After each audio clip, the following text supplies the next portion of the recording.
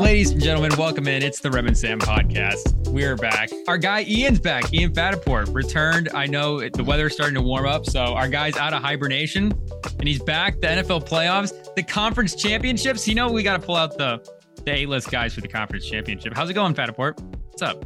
It's going good. It's good. Upsetting to see the Chiefs back in the Super Bowl, but, you know, shit happens. So. And I saw you tweeted about that too as well at Ian Fattaport on X if you guys want to give him a follow. He's out there tweeting about the conference championships. I know he'll definitely be tweeting about the Super Bowl. The Grammys are this Sunday. I know we got Pro Bowl this Sunday, but we also got Grammys as well too. Are you going to be tweeting about the Grammys? Are we going to see a couple of Grammy tweets? I don't know if I'm going to be watching that. I leave for Florida here in a couple days, so I'm going to be gone over the weekend. So I don't know if I'm really going to get to it, but who knows? We'll see. Is that a business trip? Is that just hanging out? Oh, every trip is a business trip. You know me. It just depends on the kind of business. Yeah. I know Fattaport, we were just talking about your Iowa Hawkeyes. We were talking about the offensive coordinator that they just brought in. Did you guys get Caden Proctor? We did. I saw that. I don't know if I'm very happy about that, but we'll see. Well, do we need a clip on Caden Proctor's return? I mean, the only thing that I'll say is obviously Nick Saban retired, so that probably played a big part on him transferring. But he obviously you could see he could not hold his own against the SEC, so he had to dumb it down a little bit and come back to the Big Ten. And that's kind of what I don't like. He can't handle the big dogs, so he had to go down a couple levels. So we'll see how that turns out. So you're saying the Big Ten is not it's down a level. You're taking a shot at the Big Ten as well. I mean, the whole Big Ten. With me? There's 3 good Big Ten teams, and everybody else is dog shit. Michigan? That's just a Big Ten. Oregon, Washington, now that they're in the Big Ten. Well, I guess now that they're there, we'll see. But it's still, SEC football is always going to be the standard of football, of college football.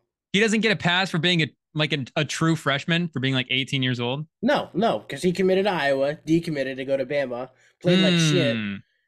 His daddy retired, so now he's coming back to Iowa. So he thinks he can just was his dad a coach? The big guy.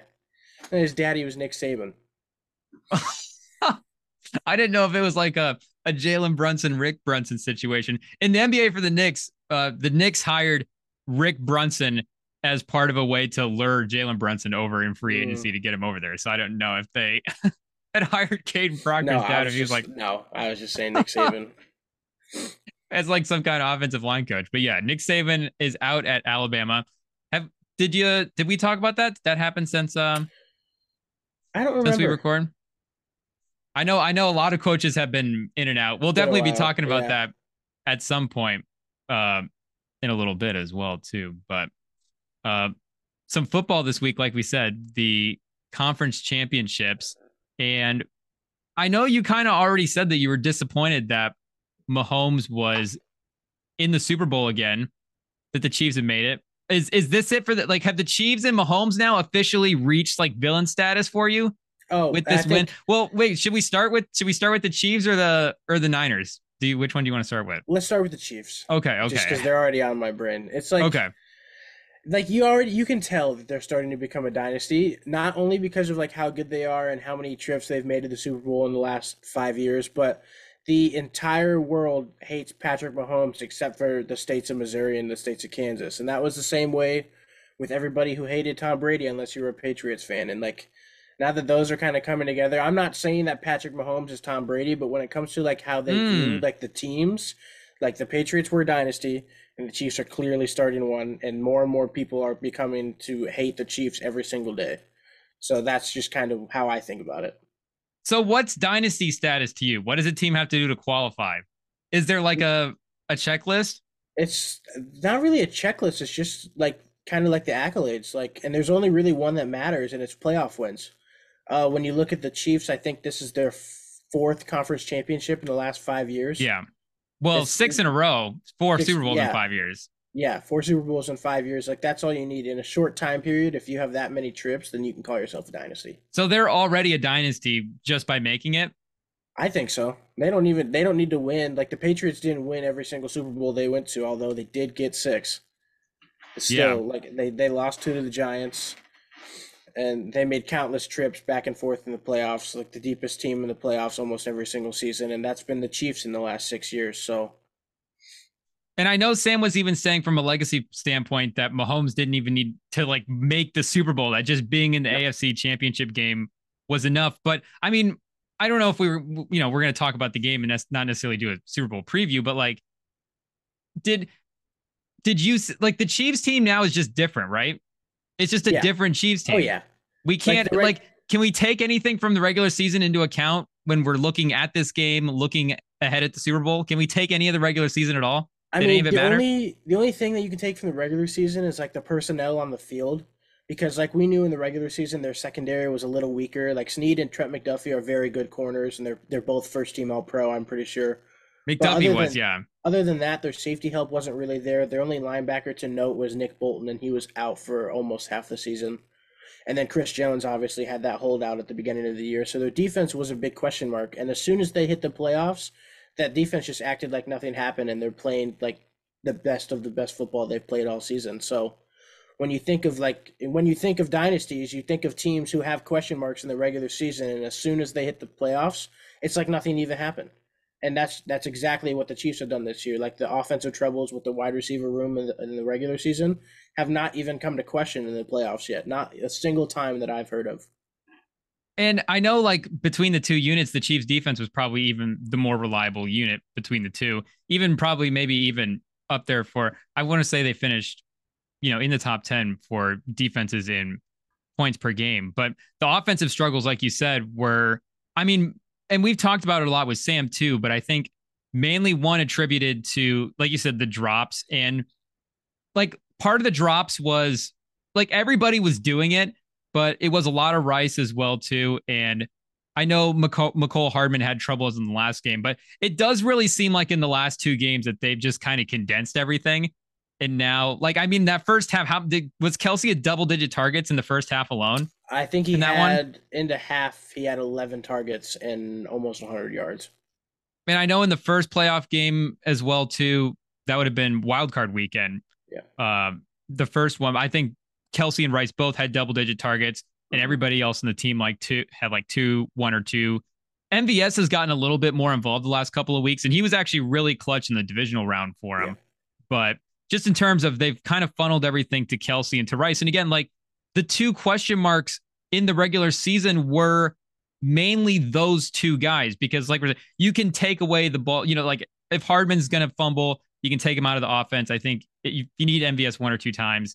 If he comes in clutch, it's nice, but you're going to need Rice. You're going to need Kelsey. And Rice, for one, he's a rookie, so he's going to get better. It seems like he's just kind of fully comfortable now in the offense. But the Kelsey thing, and I feel like we've kind of forgotten that we're a fantasy pod here in the playoffs. But Yeah. like, what do we do with Travis Kelsey now? Big picture after this game. I mean, we still have the Super Bowl to go, but it's like, again, for the question marks, he was kind of the guy. Is Travis Kelsey still that just absolute number one level wide receiver? Where we were putting him on the level of it's Jefferson, Tyreek, Kelsey. Like you're going to want to have him up there with all those guys. And it in these playoffs, I mean, he's like fully back to being at that level. I mean, again, that first half against the Ravens, when he mosses Kyle Hamilton for that first touchdown, Mm-hmm.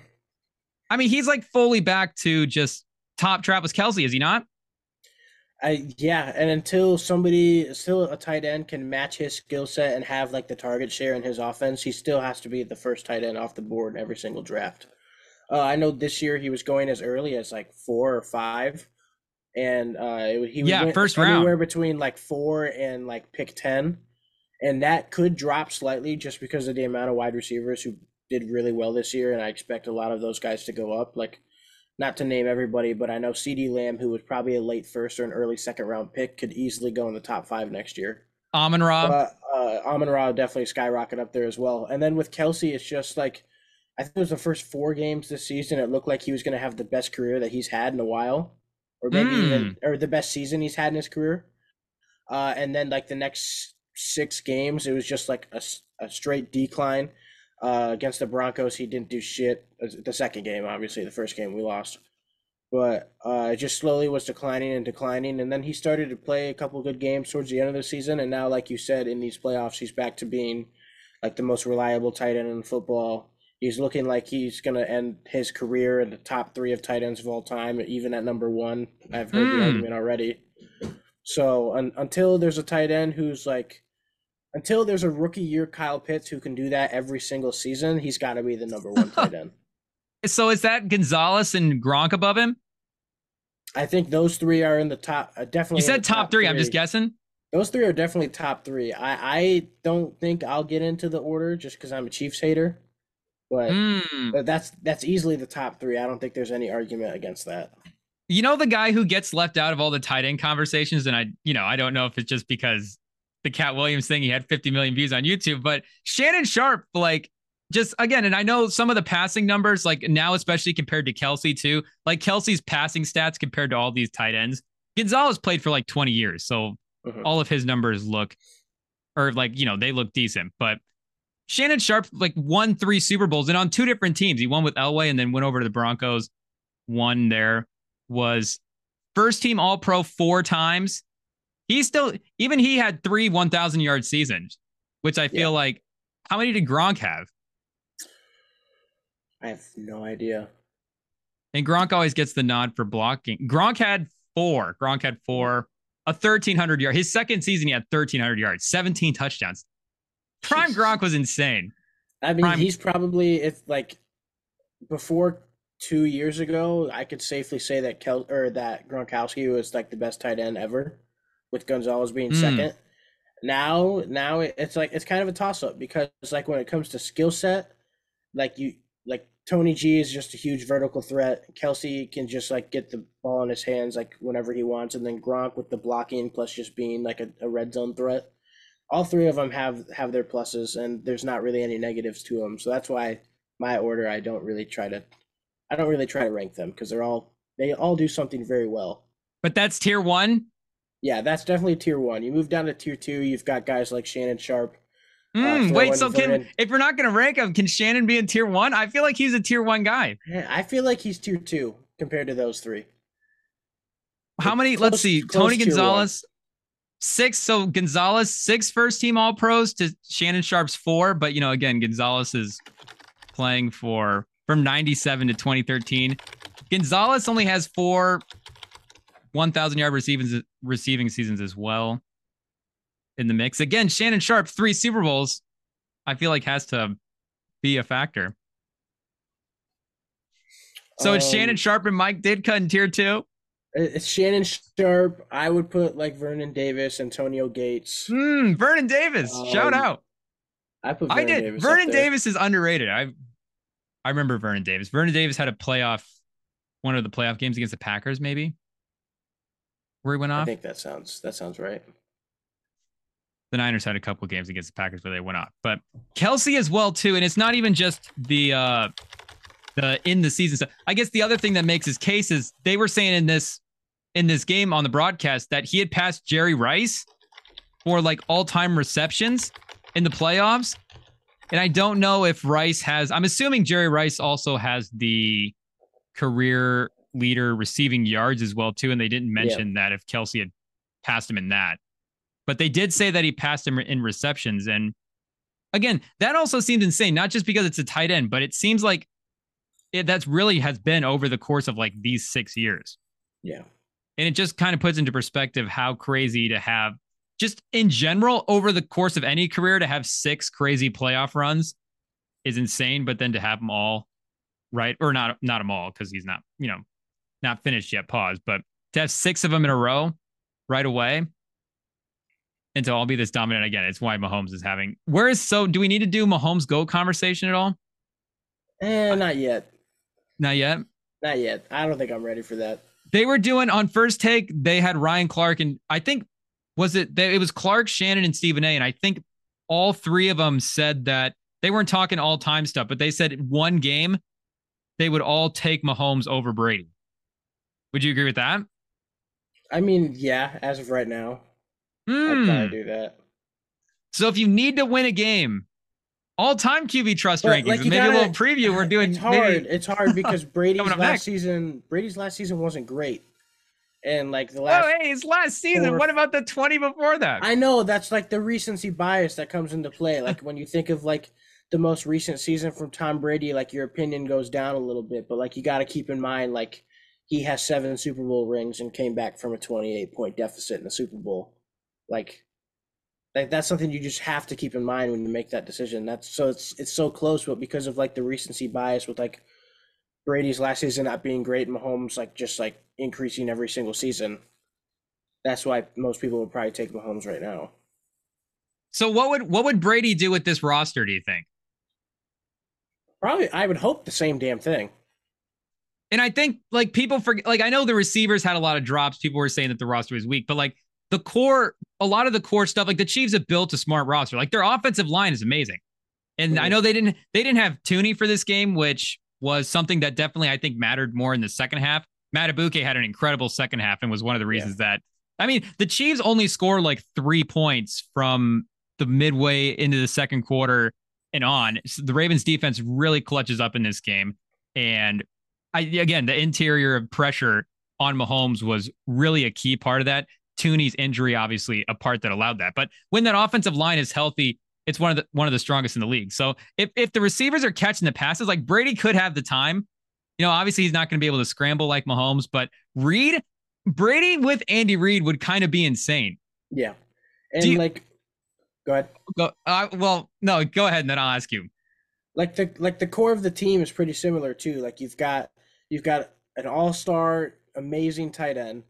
And then more of the receivers are kind of like on the lower side, but like because of the quarterback play, you make them look amazing. Like you've got guys like MVS who was pretty good in Green Bay, but like isn't like a star-studded wide receiver that you would Mm-hmm. think of as like a top-tier guy. Rashi Rice is coming into his own. He might go against what I'm saying in a couple years. We'll see. He will. And Kadarius Toney, who was dog shit in New York and is now dog shit again in Kansas City. So yeah, it's just like lower tier receiver guys with an amazing O line and one of the best tight ends of all time. Like it's almost the same exact situation. And then when it comes to a defense, like the Patriots defense was pretty good the entire time Brady was there.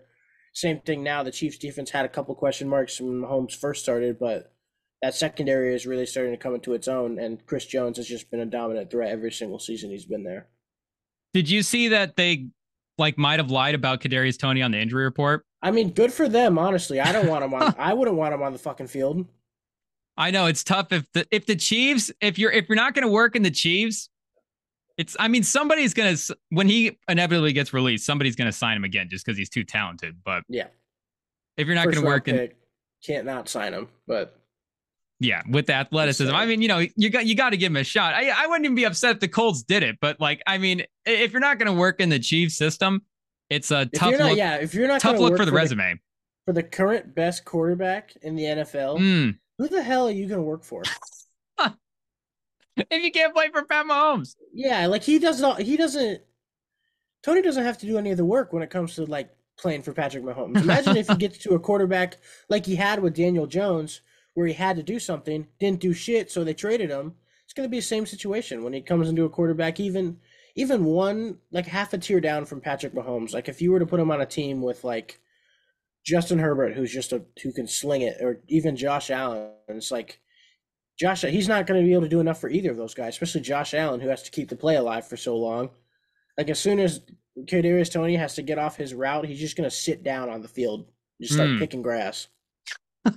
And that's a great point too about not having to do much because it's not just Mahomes as well. It's the offense because when he was in playing, and we're talking past tense like he's already off the team, but when he was in, they were like running plays for him. And a Yeah, lot of the times too, it wasn't down the field. I mean, the one down the field play he made for the Chiefs was the lateral play. He was offsides. None of it counted. A lot of it was like, hey, we're running the jet sweep. We're at the goal line and we're running the screen pass. yeah, They were really utilizing him when he was out there, like directing the ball toward him when he was out there on the field. And again, that goes back to Andy Reid, which was something that I wanted to ask you when we were talking about Brady was, do you think Brady would have had a more successful career with Andy Reid? Put Brady on this Chiefs team with Andy Reid's offensive mind? So are you pretty much saying would I pick Bill Belichick or Andy Reid? Is that what this question is? Is it? I don't know. I wasn't That's what gonna it feels say it like. like that, but I don't now that know. you're I saying it, I think yeah, he probably would have had a better career with Andy Reid because because when he was the reason Bill Belichick was like on the map in like most people's opinions. Is like Bill didn't do shit. Tom Brady did everything. Tom retired or Tom goes to Tampa Bay. The Patriots have just been on a steady decline, and you can kind of blame Bill's draft pick to succeed, or his successor, who was, of course, 16th overall pick, Mac Jones, who just has not proven why he should have been a first round pick. But yeah, I mean Andy Reid, who's probably the current best head coach, current active best head coach in the NFL. Hmm. Definitely a top 5 head coach, probably of all time. Somebody who's like proven themselves that he like even before he had Patrick Mahomes, who might be the best quarterback of all time, he was winning games in Philadelphia and he was winning games in Kansas City. So I could definitely see it. At this point, historically, besides Belichick, I think the only guys you're making the case that Andy Reid is like above Andy Reid are like the historical, like maybe like Lombardi Mm-hmm. or something like that. But John Madden. yeah, ooh, Madden, shout out to video game. But I mean, if he gets a third Super Bowl this year, then I feel like he's easily kind of second. And I mean, I bet Sam will probably make the case for him as the Yeah. GOAT coach. But another sort of Brady like thing that I think happened in this game, and I think it's just kind of big picture now too, just looking at the playoffs and the playoff run that the Chiefs made. And we had said this in the Friday pod with Sam when we were previewing the wild card, and we were kind of just looking at the playoff bracket as a whole. But this goes to what we've been saying, covering the games on the Tuesday pod as well too. But just the fact that none of these teams have been playing well, but the quarterbacks as well too. It seemed like the quarterback position was down as a whole this year. And a lot of the success that Brady had, this is not diminishing the success of Brady. Like this is part of greatness, but like a lot of the success that Brady had was the fact that he wasn't going to make a mistake and he was going to capitalize on the miscues. And when you're going against Brady, like you have to be like absolutely totally perfect. You can't make a mistake. And it's not even like it's a by default thing, but again, that's what it almost feels like at this point, where it's like by default the Chiefs kind of get in because Lamar Jackson makes a couple of mistakes, and that's kind of what I don't, again, not we're not diminishing the Brady run, but that's the greatness of Brady, where if any of these other teams were going to make one or two mistakes, he was going to capitalize, he was going to get the win. And I mean, that's kind of what happened in this Chiefs game. Like we're saying, the Ravens defense I thought played extremely well. And I mean, we can point blame wherever we want with the Ravens. Zay Flowers had his mistakes, Lamar had his mistakes, but they're driving the ball at the end of the game in the fourth quarter with a chance to win, with a chance to tie, with a chance to make the game close. I know they end up losing by 2 scores, but they have 2 fourth quarter drives where they have a chance to get back in the game and they make the mistakes. The Chiefs don't make the mistakes. And that's like Mahomes is now, it feels like he's at that extra perfect to beat Mahomes. But it's like Mahomes is now clearly, he never was really ever going to beat himself, but he's not going to beat himself. And it's like the minute they jump out to the lead, they know how to capitalize on it. They know how to maintain. And again, you have to be perfect. And really it was, the Ravens had chances. The Ravens had chances in this one. And I thought the Chiefs, again, it's not like a by default thing, but they were just the more perfect team. Yeah, and like when you hold like Mahomes and his team to only 17 points and lose, like that game's clearly not on the defense. I know that the Chiefs came out in the first quarter. They came out slinging. They started hot. Mm-hmm. They had that nice touchdown. Like that ball to Kelsey on Kyle Hamilton Yeah. could not have been placed anywhere better. Yeah. And Kelsey could not have broke off of Hamilton at any moment better than he did. So like that was just like perfect throw, perfect catch. But like you said, in the second half, they only scored 3 points. Like their defense played great, and Lamar, every time he got onto the field, it was just mistake after mistake, and it wasn't necessarily only him, but that offense as a whole. Like you get down to the goal line, big play from Zay Flowers, and then you draw a taunting flag or unsportsmanlike conduct, and then you get into the end zone, you go to dive for the goal line, and you don't protect the ball well enough. It's just like mistake after mistake led them to that moment. And when you have time after time, you can't expect to come out the very last time with less than 2 minutes on the clock and be like, okay, something's going to be different, because the entire single drive they had in the second half was just, like you said, mistake after mistake. There too much was snowballing, and they just didn't have enough time to fix that. And the Chiefs offense too could have actually, had even done a little bit better than they had. They had at one point they had a touchdown by Rice, a screen pass that was called back by a holding penalty, and I think there was like another penalty or a sack or something where they ended up having to like punt the ball. And then there was also a possession where they went for it on 4th down in the red zone on their 3rd drive. I think they were up 14-7 at that point, or it was 7-7. And actually, when they went for that 4th down in that moment, to me, it kind of felt like did they feel like they were the lesser team going in the game? Where if you feel like you're the better team, do you just kick the field goal there, take the points, and then get back on defense play? But I did feel like early on, again, and just with the overall game plan, they did feel like they really did respect the Ravens. And I don't know if they thought maybe they were the lesser team, but the dynamic that they had, and the Ravens defense clutched up, but the dynamic too of the Chiefs offense between when they had the lead and when they didn't did feel like it shifted a little bit. But looking at the Ravens mistakes that they were making again, I don't for the Zay Flowers thing specifically, do we blame Zay Flowers for that play? I do. Or is that Snead making a great play? Zay Flowers, he's trying to get a touchdown. He's diving in. Snead punches it out. Is that really like a he's at fault type of play? It's a good play by Snead. Like, I'm not trying to take any credit for him, but like when like you're in that position, Zay Flowers, he was like diving for the goal line. Like, look at all the white jerseys in front of him. Like, he knows he's about to go into something contested, and the only protection he has on the ball is like his 4 fingers that are like holding the end of the ball in. Like, if you're gonna dive for the end zone, you may as well put both hands on that, tuck it under your shoulder, and throw your whole body over instead of just trying to reach the ball, because it's just not enough protection. Like, when you're playing a defense as good as the Chiefs have been in the postseason, like, that's just not enough. And if you watch Kelsey too, I was thinking about it, and then as I was going back and watching the game, there's like a 3rd down early, or maybe it might even be the 3rd down that leads to the 4th down that the Chiefs don't end up converting. But Kelsey gets like a 3rd down reception. Yeah, instead of like diving and stretching the ball out, it's like diving, but the ball's he's like got the ball covered up in his chest, and he's like throwing the, his upper body forward and diving that way. So it seems like, and that's what kind of a lot of the guys too on a lot of the shows, some of the coaches as well too have said that, diving and extending the ball that way is not necessarily the best way to do it. So, well, yeah, it's like when even if you tuck the ball and throw your whole body, you're not guaranteed to get the 1st down, but you're guaranteeing that he actually had the 1st down at that point too. Yeah, he was just going for the end zone. Even if you don't get it, like, you guarantee you're not going to turn the ball over. When you throw the ball out in front of you and like barely have that, like Zay Flowers did, not only are you opening yourself up to not getting the touchdown, you're opening yourself up to not even have the ball after the end of the play.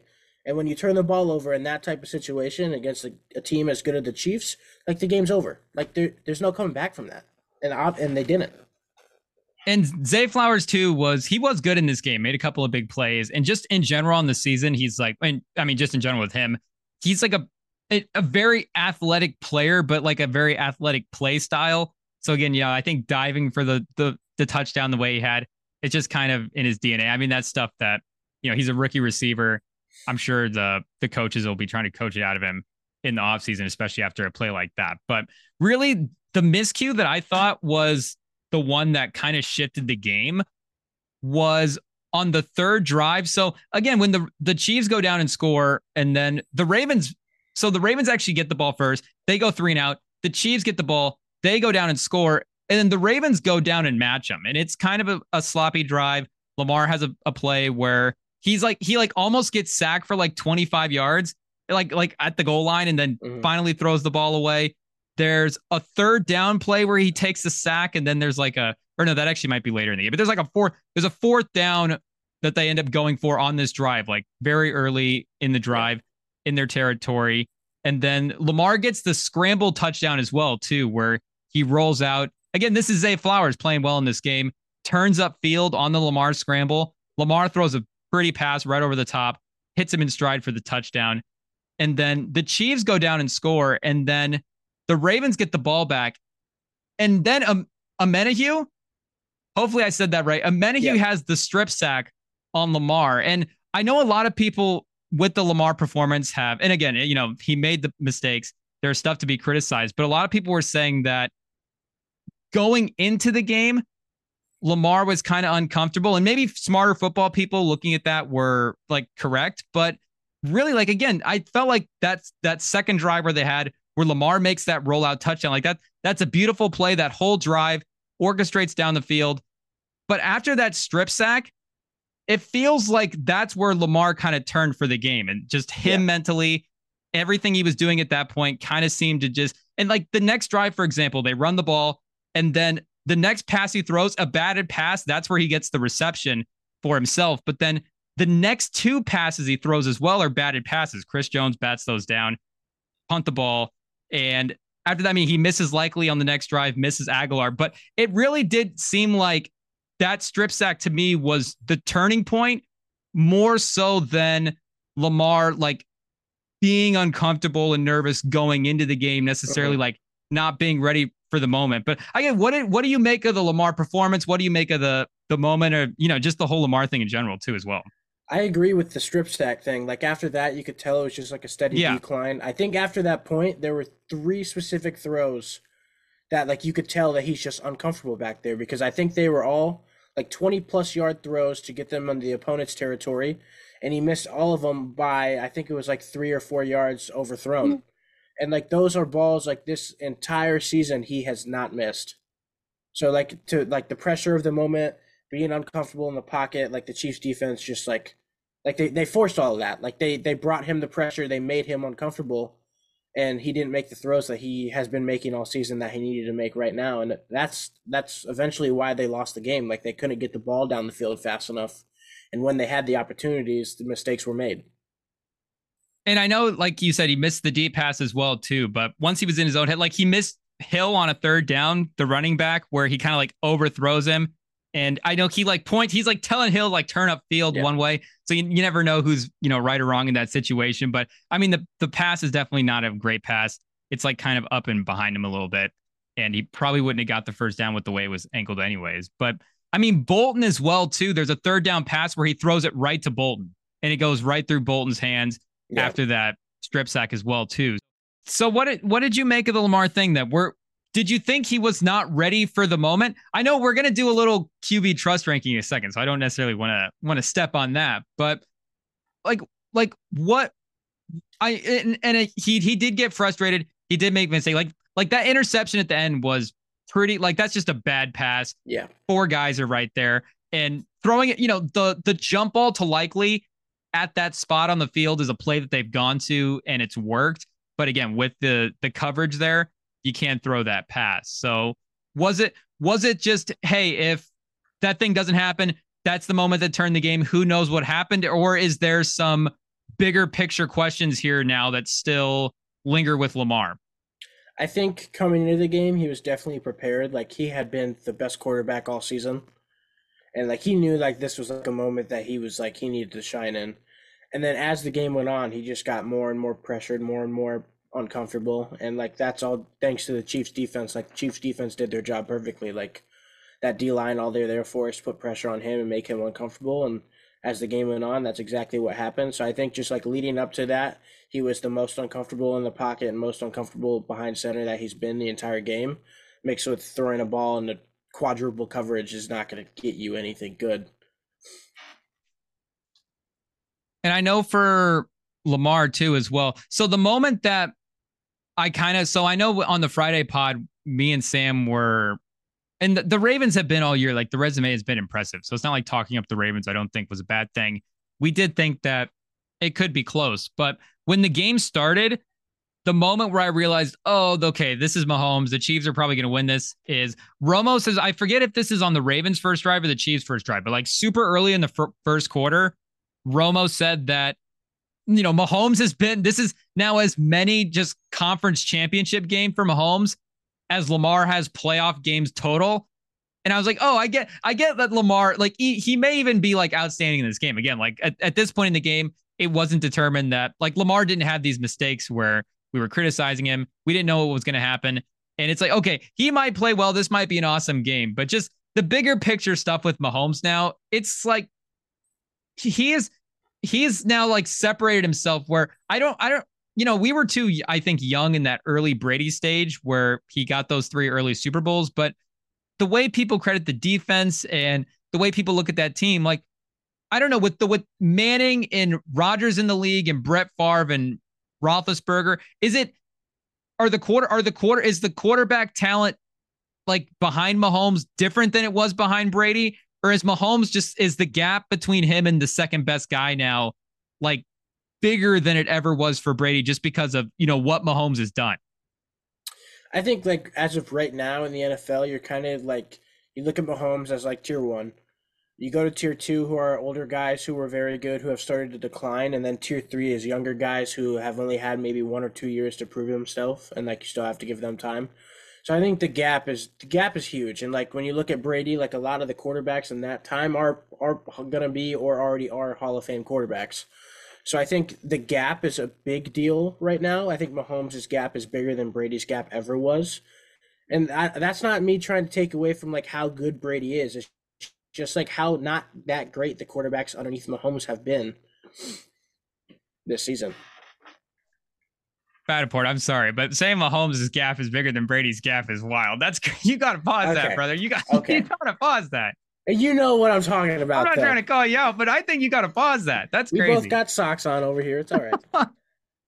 That's crazy. I know everybody's glazing Mahomes right now, but I don't know if anybody said his gap It is could bigger be than worse. anybody I of the could other be Chris quarterbacks. Collins. I could be just moaning, just talking about him right now, watching him play. We didn't get a Collinsworth game this week, right? We had a Fox and a We CBS, have Fox and a CBS. Yeah, and then thank the Super God. Bowl is CBS.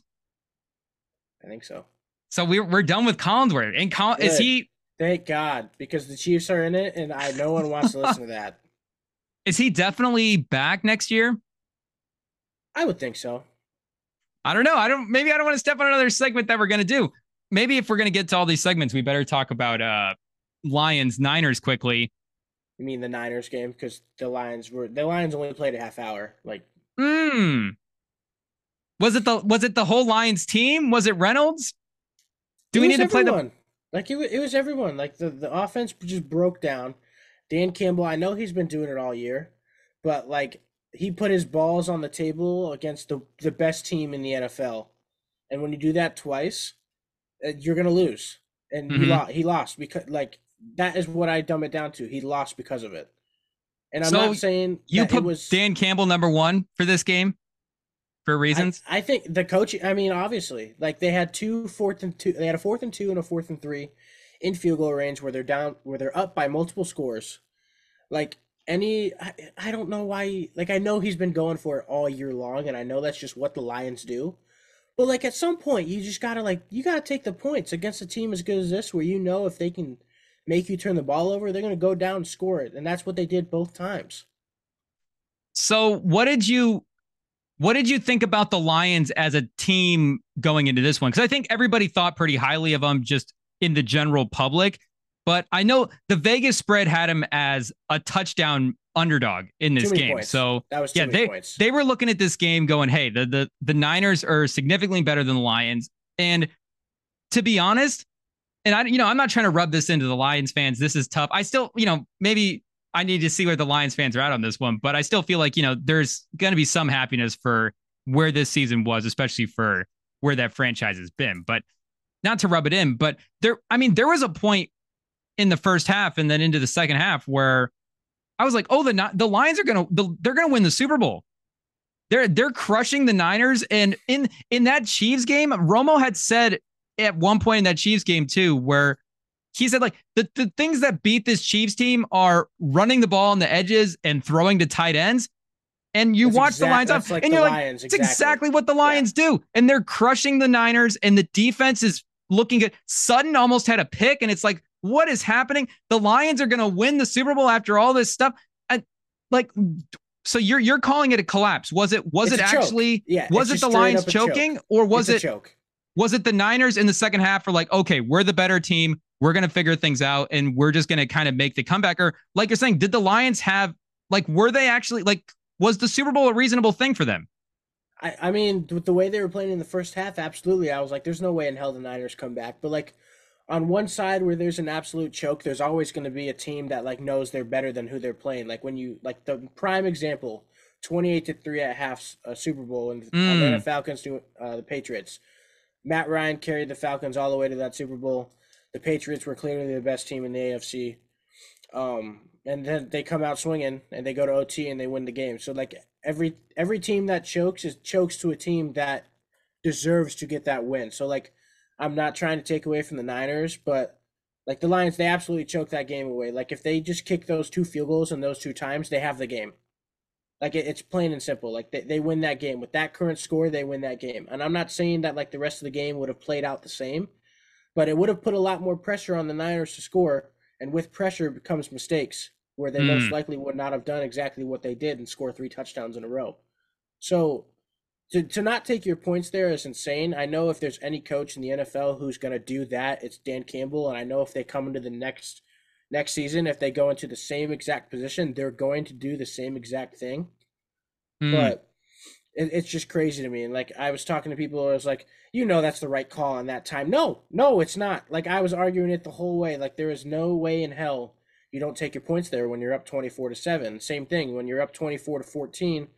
Make it a full 2-score game instead of losing the lead after 2 scores. And with that first drive in the second half, that's a 3-score game if they kick their three and And they lost because they didn't. those are the little things too, where it's not like you're going from. It's not like it's staying a 2-score game when you're kicking the field goal or staying a 1-score game. It's not like you're going from 7-10 or something like that, where you're like, okay, 2 touchdowns. It's still, like you're moving the needle a whole nother. They have a whole nother Yeah. possession where they have to make it. You're extending the game now, where now their comeback attempt is going to be even more difficult. Is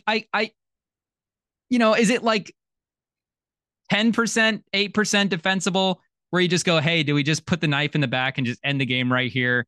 Like maybe there is a slight case for it, but I do agree. Like if I was making the play call in that situation, I was like, okay, I really do hope that they kick the field goal here. And the thing is, you're watching that game, it's Dan Campbell, So what did that play call then make you think of Dan Campbell? Because in the moment, I'm thinking, okay, I know this is a good, it's an amazing opportunity to be aggressive because you can really make a statement on the game. But I don't want to say if you're a good coach, but I don't know how else to put it. But again, if you're a good coach, do you kick the field goal? They're like, what does that make you think about Dan Campbell now? Where Lamar on one in this game might be MVP, like Dan Campbell might be coach of the year. Yeah, and like if you're up by maybe like just like 1 score, like I say go for it. But like you're up by Make it two and a 14 instead half. of 10. It's 24-7. You're up by 17 points. You can make this a 3 touchdown game if you kick the field goal, and you just I mean he put his balls on the floor and then he had to pick them back up. Like that's exactly how that went. And then next drive they get the ball back. Same exact thing happens. Even you add a yard. This is 4th and 3 this time. He's like, oh, let's do like I didn't learn from my mistake. Let's do the same thing. I still think Dan Campbell is a hell of a coach and like he's exactly what Detroit needs to succeed. Hmm. But in that situation, you just have to understand like where you're at as a team. Like your offense kind of came out slower. Take your points because if you put the points on the board there, like you said, like it takes a tick. Like the Niners can go from needing a touchdown but also being able to kick a field goal to it's touchdown or nothing. And if Hmm. that's the kind of pressure you're putting on the Niners, like that, you win the game. But they didn't do that. They allowed them to be able because I think Jake Moody kicked 2 40-plus yard field goals in the second half in Hmm. drives where if you just take the field goals as the Lions, like he like doesn't even have the opportunity to come out in the field because if they don't score a touchdown, they don't win the game.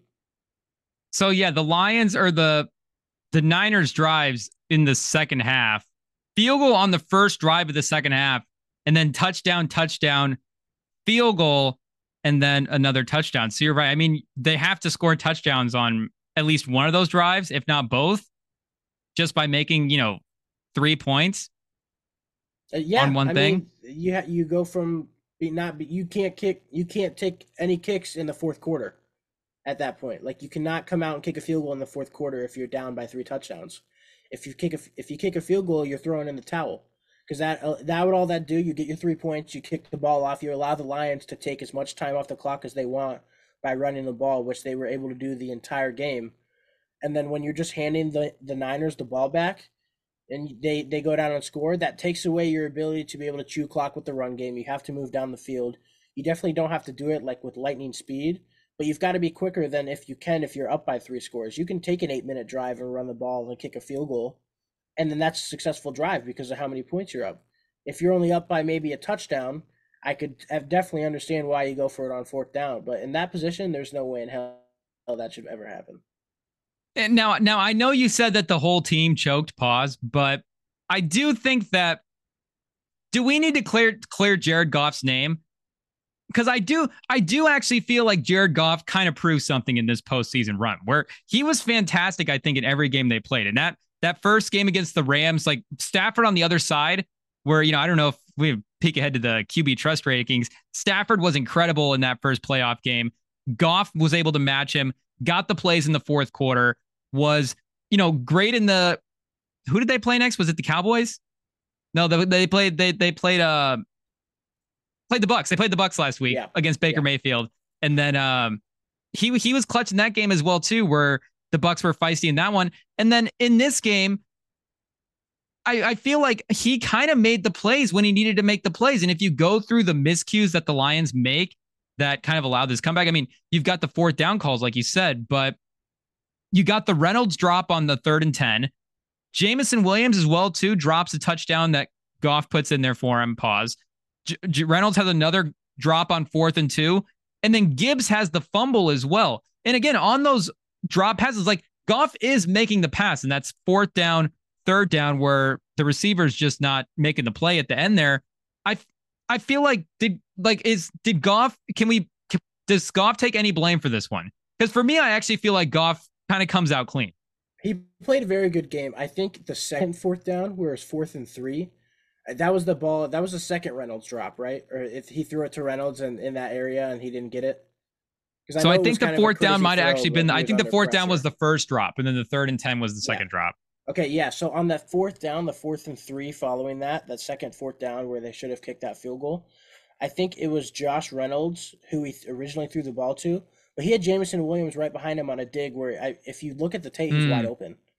I understand, and like with Jared Goff, you're rolling out of the pocket, you're under pressure, you need to make a throw, and you're not like thinking clearly of like every single read on the field. But like if he throws the ball 5 yards behind Josh Reynolds, Jamison Williams wide open, that you don't even have to worry about that. It's 1st and goal. I understand that's a difficult throw, and I'm somebody who doesn't know shit, who's never played football a day in his life. But he made the wrong throw, and like I understand like the pressure, so you can't say he should have made the right throw, but you could definitely say it was the wrong throw.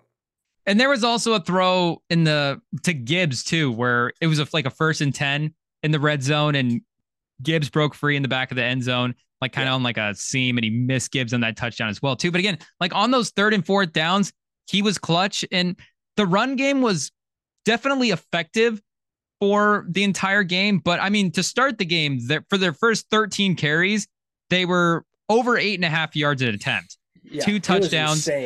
But the last 16 carries, 16 attempts, 69 yards, the Gibbs fumble as well too. So only 4.3 yards attempt. Again, still effective. Like you could still run the offense that way. First down, like that's still effective, but they had eliminated the big plays. They had kind of eliminated the big plays, and the Lions were, again, and just kind of through this playoff run in general, really relying on Goff. So I thought for a guy that was a number 1 overall pick at one point, and I feel like looking at that draft, I think some of the individual, like Tyreek Hill's in that draft, Chris Jones in that draft, insane draft for the Chiefs. But in terms of the quarterbacks in that draft, that's the Carson Wentz draft, obviously goes number 2. Yeah. And the only other guy that's really emerged as a starter from that draft is Dak. Yeah. And funny, like Dak and Wentz actually both have more MVP votes than Goff has for their career. Like Wentz was, got the MVP votes in 2017, Dak in 2016, and then he's going to get some MVP votes probably this year as well too. But unfortunately, I do feel like Goff now, again, with this playoff run, has kind of proved himself where it's tough to say like, ooh, number 1 pick, like where, to these guys work out to varying degrees, obviously, but this is now 2 playoff runs that he's made. He's been to a Super Bowl, 2 conference finals. And would you take Goff over Dak in a playoff game right now? Right now, yes. Stepping on the trust rankings a little bit? Dak Prescott, he's not on my trust list, dude. It's a top 10, Every spoiler single alert. playoff game that he has played, he has not done shit for fuck. So I feel like looking at that draft now, you're like, okay, Goff as the number one quarterback in that class is kind of the right move. Clearly, as of right now, it's clearly Goff. You're saying unless Carson Wentz makes a comeback? He's not coming back. Are you kidding me? There's no way. Like Is that the Jacoby Brissett class as well too? Maybe he like stumbles onto a team. It'd have to be a Brock Purdy situation where he signs as a third string. Both the quarterbacks have season-ending injuries right in front of him, and that he just has to like emerge with like a 21-year-old ACL instead of the third one that he's got going right now. Well, speaking of Purdy, what do you make of Purdy now after this one?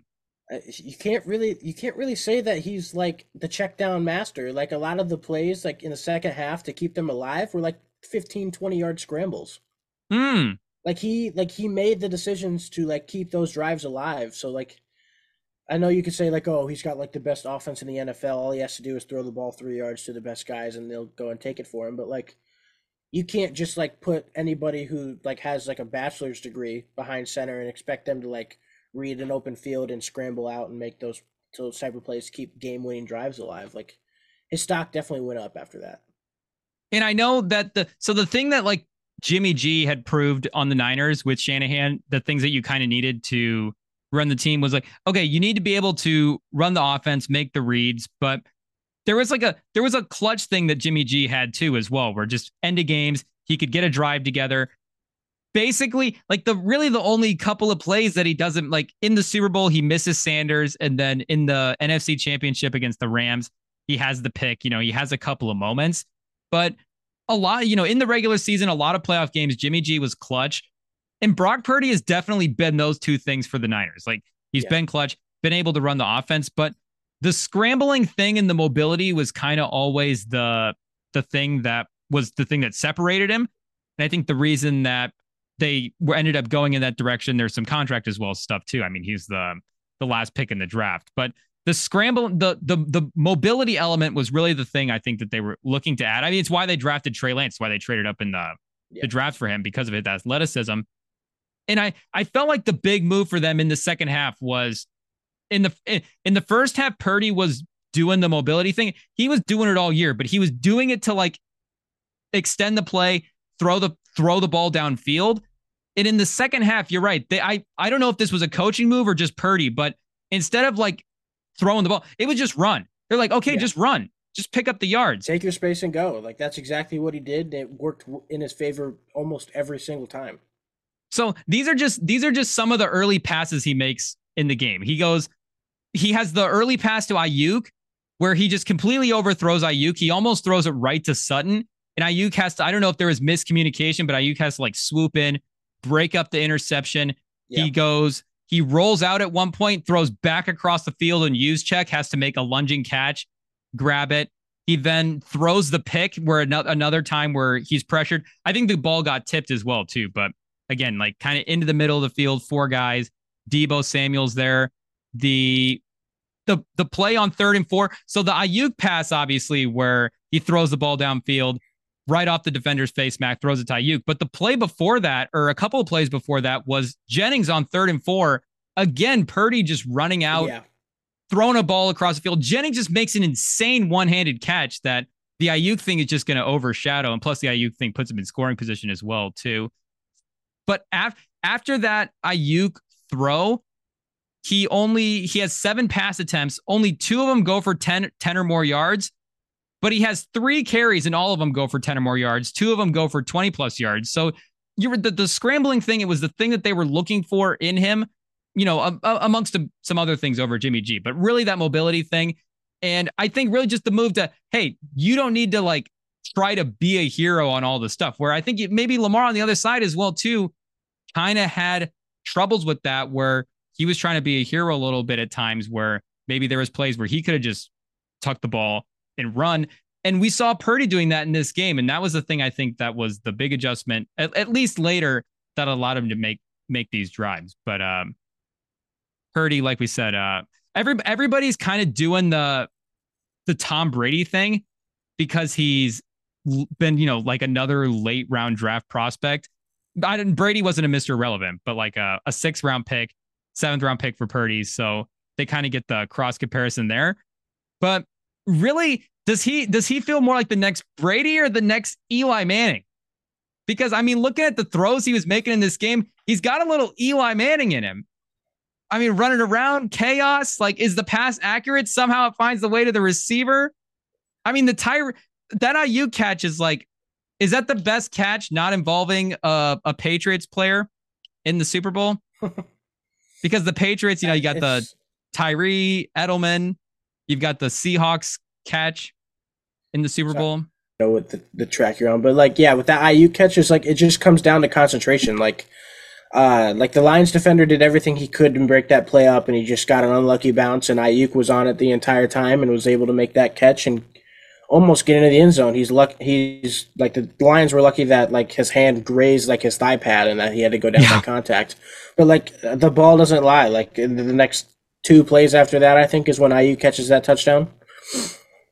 Yeah. And then back to that Juwan Jennings catch that set up like that whole drive. Like, keep in mind, like I'm just like a fat kid from the middle of Iowa, and I don't know shit for fuck about football. But like I think like the number one thing they teach quarterbacks is to like never like throw off their back foot across the middle of the field, which is exactly what Brock Purdy did. He dropped his balls, made just good enough of a throw for Juwan Jennings to go up and grab that thing, and he's just. It's like it's probably the trust in his receiver is like if I make this shitty ass throw, you're gonna catch it. But like it's also just like luck. Like there's no way like you can like there's no way you call that complete skill. Like it's complete skill on Juwan Jennings' part. Yeah, it's the Eli Manning. It's complete skill on the wide receiver, but it's just luck for the quarterback that he has somebody who can make that catch. And hey, all credit to Eli Manning. We're the number one Manning pod with Ultimate Frisbee segment recorded on Zoom. But I mean, the Tyree catch I think is pretty incredible. And I know like Manning, the thing with Manning too was like on those plays, it was kind of like him avoiding pressure, kind of clumsily stumbling around. Purdy in this game, very clumsily. There was a play where like the Lions blitz him with the safety, and he like spins out of it, avoids the sack, and like throws the U-check on the sideline. And I was like, oh, that's got Eli Manning written all over it. Purdy's probably even a little bit more mobile than Eli Manning. I think a lot of guys were. I hope so. I think a lot of guys were, but was Peyton Manning more mobile than Eli Manning? Oh God, no. I love Peyton Manning. Like, yeah, like I'll go to the grave for Peyton Manning. You know that, but like like the reason he had that rushing touchdown against the Cowboys on the goal line is because there's no way how the Cowboys. Yeah, there's no way the hell the Cowboys think that like, oh, Peyton Manning's going to take this football and run with it. Like, no. One of the great Tony Romo regular season games. There's a lot of great Tony Romo regular season 52 to 49 or 53-51, whatever that final score was. I think it's top 10 in NFL scoring. But shout out to Tony Romo. And coming up next, we're gonna do a little Fattaport's announcer rankings. We've got a couple of quarterback rankings, but we're gonna take a quick break and we're gonna get those on the other side. Okay, coming back. We're gonna continue a little bit, I think, with some of the bigger playoff picture stuff. But the first of the rankings that we're going to do quickly is I asked Fattaport to power rank his QB. So this is his QB trust power ranking. So this is not necessarily, I wanted it to be QB trust because sometimes we get, who's the best quarterback in the league, who's the resume, all this stuff. I just want to know, plug him in, pause in a game. Who do you trust in big moments to get the job done? Top 10 guys. And I think we all know who your number one is. It's obviously Mahomes. So I think Is it? I don't know if it's coming up next. Well, just go number one. Do we need to just start right number out the top? I kind of want to go from the bottom. I want to go from the bottom and work my way up. Is it not Mahomes? Let's start from the bottom. Okay. So, we'll go with number 10. When you brought the idea to me and you said like quarterbacks that you would trust rankings, when I think of trust, like my first thing is game-winning drive. Like if I'm in a game-winning drive, 2-minute drill, down by 6, what quarterback can I plug in, go down the field, and they're gonna win? So I'm going to start off with an honorable mention because he's not currently good enough to be on this list. But when you think of game-winning drives, you have to mention him. So I'm going to go with Derek Carr Oh, because, like, in his okay. tenure as an NFL quarterback, I think he's top 5 in game-winning drives, which is just an insane stat for how terrible he is at football. Like, I don't get it. So are you Like, saying, so are you like, do you want Derek Carr for the whole game or literally just one drive?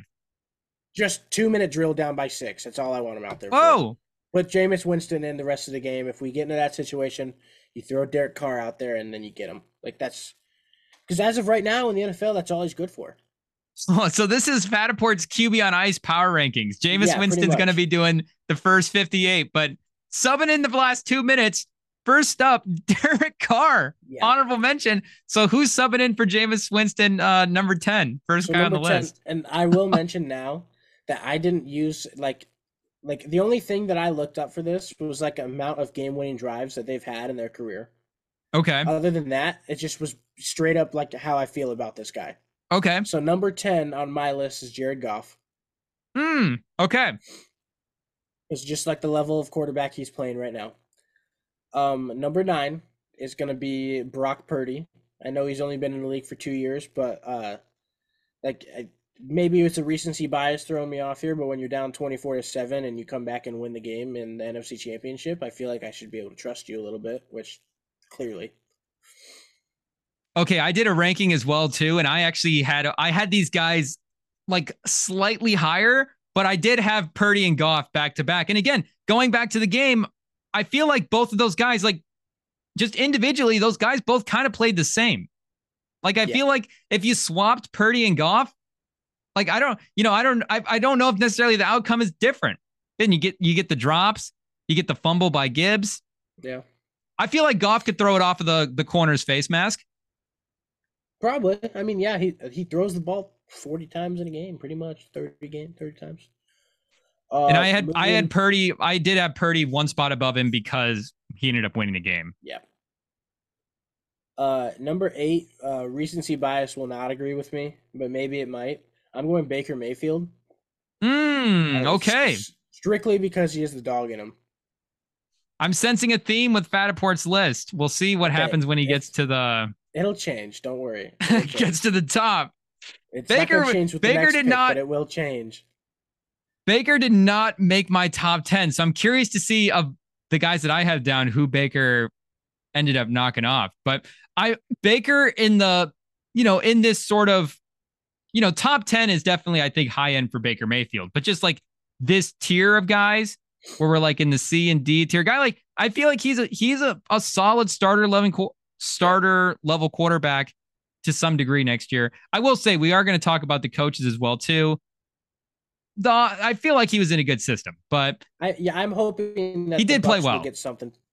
I'm hoping the Bucks will work some sort of contract out where maybe at least another year, maybe two. I know obviously he's not like the long term guy, but he's good enough right now. It just depends on if they want to tank so that they don't end up as a mediocre team again. Yeah.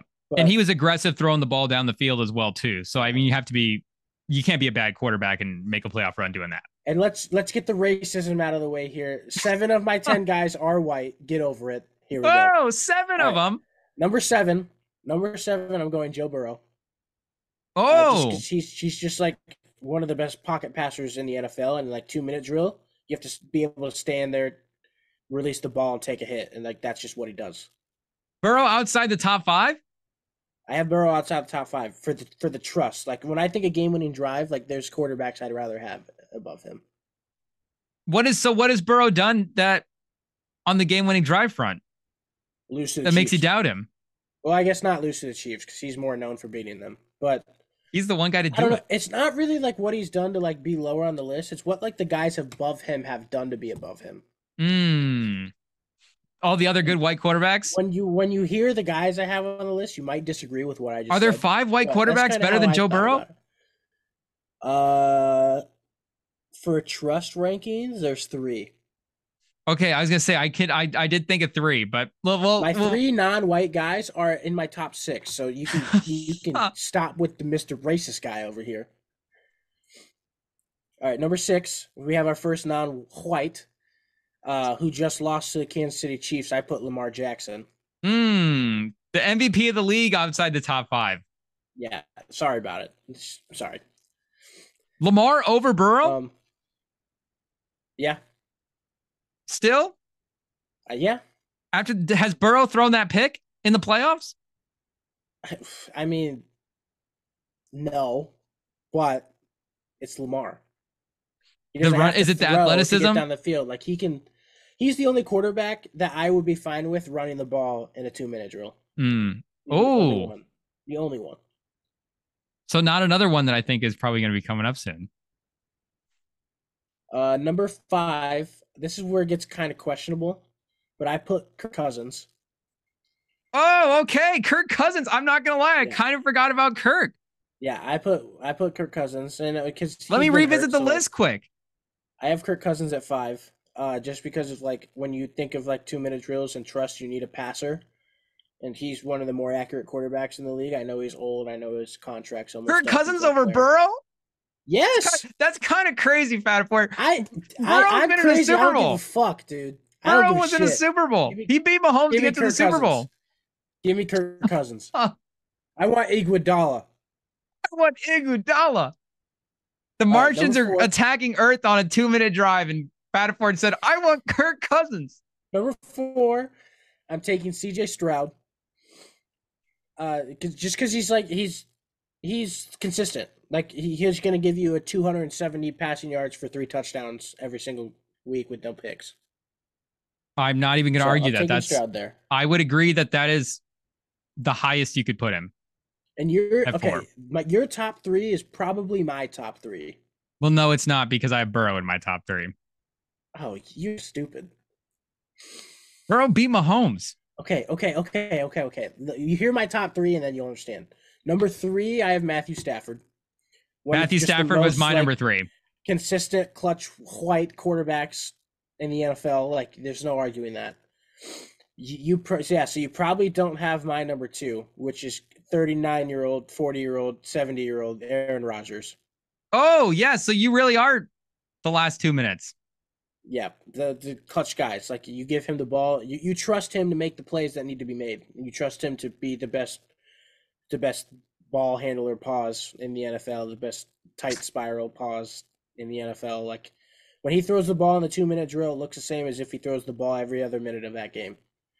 Yeah, and then 1, obviously Patrick Mahomes. Like, if you can go down the field in 13 seconds in a fucking playoff game, like if you pick anybody else at 1, you have mental problems.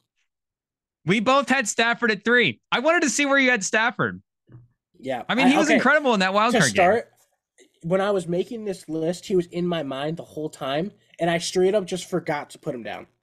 So, like, before this segment, I had Carr at 10, but I had to shift my entire list so that Carr just eventually just made it not in the list. I know I could have kept Carr and taken out Baker. I could have taken out Kirk Cousins. Apparently, I should have put Joe Burrow higher, but I don't know. Yeah, I can give you my QB trust rankings real quick. So I had Mahomes number 1. So this is how I thought about it. And I actually thought about this after I had asked you about it too, because I was, thinking about it more. So this would be, so I was thinking like emergency Super Bowl QB. So one of the quarterbacks gets hurt or they get to like replace a QB for the game. Which of these teams would they take? And that kind of keeps us in for this season as well too, because like, I think with Stafford specifically, there's an age thing as well too. Next season and then, going forward. But like in for this season, if they had to sub in for the game, who would these teams trust? So, if Mahomes was a free agent, you take Mahomes. I think you take Burrow second. And that's where I had Stafford third. I think for this season, like if Purdy goes down and they could just have a guy from anybody, I think they're taking Stafford. If that's the way I thought about it, I definitely would have had Joe Burrow a lot higher on this list, and Derek Carr would be nowhere fucking near it. Yeah, if you had to play the whole game, Derek Carr's not on your radar. Derek Carr's not in the top 32. If that's the case, there's no way. Bailey Zappi? 3 backup quarterbacks in front. I'm taking Brett Ripien. I'm taking Jarrett Stidham. Huntley? I'll take Russell Wilson without a right hand. Huntley. I'll take Justin Tucker. I'll start taking punters over Derek Carr. McCaffrey at QB. I had Stafford at 3, and then I still had The next tier down was Lamar, Josh Allen, Jalen Hurts. I had all those guys kind Holy of shit! I together. forgot about Josh Allen. You need to redo the list? You want to throw another white guy on there? Okay, Did I get? okay. Here's what we're doing. Here's what we're gonna do. Did I keep reading the list? You want another white guy? Justin Herbert? This is what I'm gonna do. I'm gonna take Baker Mayfield the fuck off my list, and I'm gonna put Josh Allen at 8 below Lamar and Burrow, just because of how many picks that he can throw. I But agree he's with still that. on the That's how I have it list. on my But list. he's still on the list, so I'll do that. Did you want to add Herbert on your list? No, no. Oh, Derek Carr over Herbert? I thought of Herbert the entire time and purposely did not put him on here. I forget that Fattaport's Broncos fan sometimes. I forget that is. It could be the bias. It's probably the bias, but yeah, I mean, rookie year, yeah. Last year he threw a lot of picks. You can't throw a QB out here. I can trust him to throw 2 interceptions in the game. That's about it. Where would you have Richardson? I haven't seen enough of him to rank him. Yeah, There's not enough. and I even had if he played a full season, he'd probably be in the top 10. Minshew was in. They just announced today Minshew made the Pro Bowl. We're recording this Tuesday night. Would Good. Richardson be in the Pro Bowl if he played this year? Oh yeah. If Minshew made it, Richardson would have like what 20 touchdowns, at least 30, 20 on the. I'm thinking like 20 on the 20 on like 15 on 10 on the ground. 20 in the 15 in the air, 10 on the ground. 15 on the air, maybe just because Jonathan Taylor has like 15 as well too. They're just not throwing the ball a lot. I feel like he could have done a. He was going to tear it up on the ground this year. He's going to have a good rushing season. So the stats would have been there for him. Cousins was a good addition. Cousins was the guy that I forgot to put on. So I would put. Don't forget about Big Kirko. I would put him in the Purdy Goff tier. Okay, maybe Purdy and Goff like kind of in their own thing, and then Kirk Cousins once. I would have Cousins between Purdy and Goff and Prescott, and then okay. I like that you had Derek Carr over. What? You have Dak on your list? He's out of the top 10. Okay, he's at like 11 or he's at 12 now that Kirk Cousins is on there. Yeah. I do have Anthony Richardson at number 10, so. Could you bump him up a spot? What do you play? 3 games? 4 games? Richardson? But you would take Derek Carr in a playoff game over Prescott? In a playoff game, I would take a trash can over Dak Prescott. It's probably my Cowboys bias, but in the playoffs, he's just like he's Ben DiNucci in the playoffs. He's who's the Raiders QB that just played terrible first overall pick? Jamarcus Russell? No, Jamarcus Russell. He's Jamarcus Russell. Yeah. When it comes to a playoff game. Like you're talking about a guy who like single-handedly gave them their loss in the playoffs last season when he decided to just like, oh, there's 13 seconds and we don't have a timeout. Let's run the ball up the middle of the field. No. Like you can't like that just like shows that like like in a regular season game, sure, have at it. In a game that you have to win, no. And this year he threw 3 picks against the Packers. No. Jordan Love, you take Love over Dak? I would take Jordan Love over Dak. Tua? No. So that's the cutoff? Yeah. Too many picks. I'm trying to see if there's any other guys that I'm looking at that like are in make the case category. Sam Howell? You want to talk about picks. So if you're running, I don't know if you really blame Sam Howell for all the picks, but like he threw all the picks, so like he has definitely some sort of blame. So you're running the Niners, and Purdy has to, for some reason, not be able to play in the game, and you could replace him with Dak or Bryce Young. Who are you picking? You really put me in a bad spot here, because like my brain was like, say Bryce Young, but like as much as I hate Dak, I don't hate him that much. If you're actually trying to win the game. Will Levis? Yeah, if you're trying to win, yes, Will Levis actually I would take over Dak. Just to see, just roll the dice with Will Levis. I would take Brock Osweiler over Dak Prescott in a playoff game. Ooh, he beat Tom Brady on a Sunday night. Paxton Lynch, I'll take Paxton Lynch in a playoff game over Dak Prescott. Paxton Lynch was probably the worst first round pick of the Broncos' history. Yeah, you'd get investigated for Yes, that I would game. take him. Oh, absolutely. But Everybody would assume you had the other team's money line. I mean, you'd take him if you want to lose that game. Gino? maybe. Maybe Gino 2022. Yes. Gino 2023. Maybe not. Okay, there's a couple more. There's another ranking we're going to get to. But before we do Fattaport's final ranking, we're going to really quickly run through some head coaching news. And Fattaport's going to give us a thumbs up or a thumbs down. There's been the coaching carousel has been in full swing lately. I think there's only 2 jobs that are left that are open at this point. Like we said, we're recording Tuesday night. Mm-hmm. The Seahawks and the Commanders. And I believe as well today, too, that Ben Johnson announced that he was returning with Detroit, which for Detroit fans in general, maybe we'll get into. And good for Detroit fans, because in terms of keeping their window open, it's exactly where he needs to be. Yeah, that's huge. I think does he need to be there because like we don't want to see him in Washington? Like we don't want to see a potential good head coach go to Washington? He has a better opportunity in Detroit to stay as the OC than he does head coaching either of the 2 teams that are currently open. That's just how it is. Okay, so why don't you give us a rating 1 to 10 on the hire. What do you think of the hire? How you think it's going to work out? If you want to being the best, 10 being the best. We'll do 1 or 10. We'll do dunk contest style. 10 being the best. 10 being the best. Okay, hands down 10. And you're probably okay. Wait here. I'll go.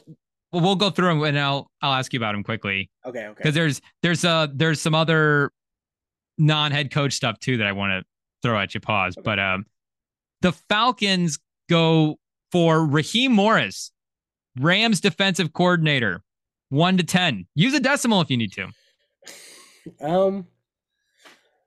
I'll go with 7. Not too many. 10. I mean, 7? with the Rams roster, like the defense how it was, like he obviously has Aaron Donald, but other than that, he didn't really have a lot to work with, and they were still a pretty good defense this season. Mm-hmm. And then obviously, like their defense won the Super Bowl. Like we can't let that go either. So yeah, I like the hire. Yeah, I completely agree. There's a lot of young talent in that defense, and I think they definitely overperformed. Again, a lot of the success stuff that they had was with the offense, but like we're saying, the thing is he does have a little bit of previous head coaching experience as well too. He coached for Tampa in 3 years. Yep. From 2009 to 2011. I wouldn't say a well-remembered tenure, unfortunately, but I mean that was a decade ago. So I think after this Rams performance, anyways, worth a second shot. So 7 out of 10 for the Falcons. The Bills, they bring in Joe Brady as an offensive coordinator over Ken Dorsey. Joe Brady and Bobby Badgett as the defensive coordinator, but Ken Dorsey ends up going to the Browns. So Ken Dorsey to the Browns, 1 out of 10. As their OC? As their OC. Like a 5. So you kind of like the way the Bills looked without him. Yeah, I did. So did you actually think it was the right move to get rid of him? Because I know in the moment, a lot of people thought it wasn't. I don't know if it was. Yeah, I mean, at the moment, I don't know if people really like blamed him or Josh Allen more because like at that time, Josh Allen led the league in picks. They had just come off of like a 3 interception game where the offense just completely lost them that game. But like down the stretch, like that offense just got a lot better. Obviously, they ended up as the number 2 seed in the AFC without him. So I like them a lot better without. I think their offense ran smoother without him. Dave Canellis, I think I said that right, goes to the Panthers from the Bucs. The Bucs offensive coordinator was the Bucs offensive coordinator with Baker Mayfield last year. Was the Seahawks, I think, either quarterbacks coach or passing game coordinator with Geno Smith last year or 2 seasons ago. Sorry. So, I mean, career year for Geno Smith under this guy, career year for Baker Mayfield. Now he's got a chance at Bryce Young. I mean, yeah, if they're looking in somebody to make their quarterback better, then this was the right hire for sure. I'll put like a seven on this one as well. I didn't really know who this guy was when they hired him, and apparently they didn't. There's something about like they didn't like interview anyone else, or like their interview process was super short with this guy, so they must have just seen something they liked with him right away. Hmm. I wouldn't be surprised, like we said, the fact that both of those quarterbacks who were, Gino, I think was a little like Baker could still have. I don't. Is Baker 30 yet? I don't Yeah, even he's know if. 30 this year. Okay, so he just turned 30. Maybe Gino Yeah, just turned 30 last year as well too. But turned around a couple of veteran guys, got career years out of them. I think it's an interesting shot compared to some of the other offensive coordinators that were out there, some of the younger ones, because I know yeah. the Dolphins offensive coordinator, the Houston's offensive coordinator. I it's a tough situation there with Bryce Young. Again, I still like Bryce Young, but I think there's a lot of work to do there to turn that around. So it's going to be a hard job, but I'm going to be interested to see what he does. Did you like the Pierce return to the Raiders? The best one by far. Oh, If they hire anybody else, that team just goes rips to shreds and hates the entire front office.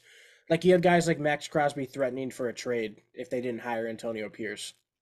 hmm. Like that's just how much the locker room loves this guy and like rallies around him to win. So like to me, this is the best hire by far. They also bring in Tom Telesco, the former Chargers GM, And in the same since they position. had the best head coach, they had to have the worst GM hire because what he did to the Chargers was just fucking awful. So they're not going to give Pierce any help, unfortunately. No, no, they're really not. They hired a guy who just like tore down the Chargers defense and just made it like what it is, which is shit. So like no, I didn't like that hire at all, but I love their head coach hire. Well, speaking of the Chargers, do your spiel on Harbaugh quickly.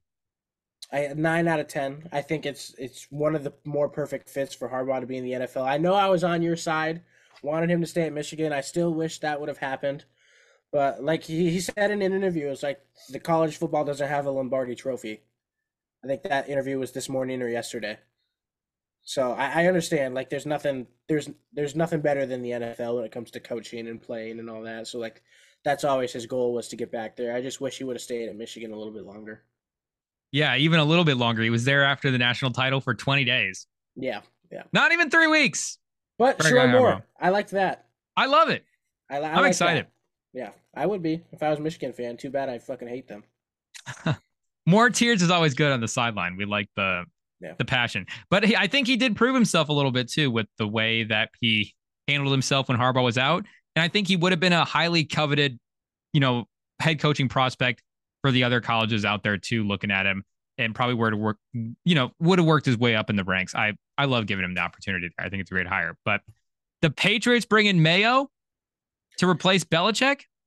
I don't know if I'm a huge fan of this one, just because it felt like Hmm. like it felt like Bill set up like this succession plan for Gerard Mayo. And Bill? if that's the case, that's what it felt like. It was like Bill Belichick's like, we're gonna part ways. You're gonna hire this guy, which makes me feel like it's gonna be like the same type of coaching situation. I know it's obviously a different face, probably a different type of play style, but I'm gonna say like a 4 out of 10 with Hmm. this one, just because I'm kind of worried about what it's gonna look like. It probably will take time for it to work, but I feel like it's just gonna be too similar to Bill because like that's like he like brought this guy through the coaching staff and everything, like almost like made his template like exactly what Bill Belichick's was, which was starting to not work in New England. So that's kind of what my worry is. And I think what me and Sam had talked about too is when these like when coaching hires happen, like sometimes they'll make a coaching hire where they switch up like the style, but like you're saying, they didn't really do that here. Mhm. So outside of the managing the on the field stuff, the other big responsibility for the head coach is staffing the rest of the coaching positions and making sure that all that's at its strength. So if you're not changing the style, I mean, you're really making the coaching change because you trust Mayo's ability to the staff the coaching positions Yeah. better than Belichick's in my mind, anyway. And there's some personnel stuff as well too. There, Belichick, he needs a little bit more control, but if Mayo can figure out the hiring thing and then bring the same sort of edge, I think there's a world where they're able to make that work. So we'll see if they're able to pull that off. But Pause. There's a couple of other coordinator ones that were interesting. Kellen Moore and Fangio went to the Eagles, and then Arthur Smith went to the Steelers. I don't know if you saw either of those. I did see those. I remember seeing Arthur Smith today, forgetting what team it was. But yeah, the Steelers. That he got Uh, hired to? yeah, today. He forgot what team he was hired on? No, I forgot. I saw Oh, I this thought he morning, but I forgot. forgot it was no, I forgot it was the Steelers until right now. Yeah, we'll see. I've heard like there's a lot of Steelers fans who don't like it. There's Steelers fans that do. I think it's a good Hmm. fit. Like, and I know like I'm a Pat McAfee show fan, and like they're like always on the positive side of him because they brought him on once a week. So Arthur it might be a Smith? good fit. Yeah, it might be a good fit. We'll see.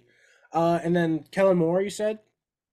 Kellen Moore and Vic Fangio to the Eagles. Yeah, so Vic's gonna be the DC, and then Yeah. Kellen Moore. I like the offensive coordinator play because Kellen Moore has been like a head coaching candidate for like the past 3 years. What it seems like Mm-hmm. has constantly just been in an OC role. It's worked out pretty well, except this year for the Chargers didn't seem like it really like took effect like everyone thought it was going to. Yeah. But maybe it'll work in Philadelphia. And then Vic Fangio, like I'm a Broncos fan, so obviously I hate it because he's terrible. Mm. But what the fuck? Turn it off. All right. But as he's a good defensive coordinator, like Miami's defense wasn't supposed to be that good, and it was all right. Like it was almost more than all right. So Yeah. And they were I ravaged think with injury too. right. I think it'll fix like the defensive decline they had in the last like 7 games this season. I think that could fix that. It might be a little bit more consistent throughout the whole season. So well, yeah, we'll see. We'll see how that works. I hate it because I hate Vic, but And then lastly, Brian Callahan, the Bengals OC, goes to the Titans as their head coach to replace Mike Vrabel. Will Mike Vrabel be interviewing for the Titans job in 4 years?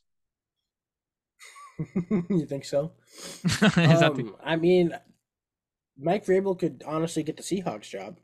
I don't know if that's they've kind of what interviewed I him or think. what. I don't know how that's gone, but like the coaching style of Pete Carroll wasn't really a problem.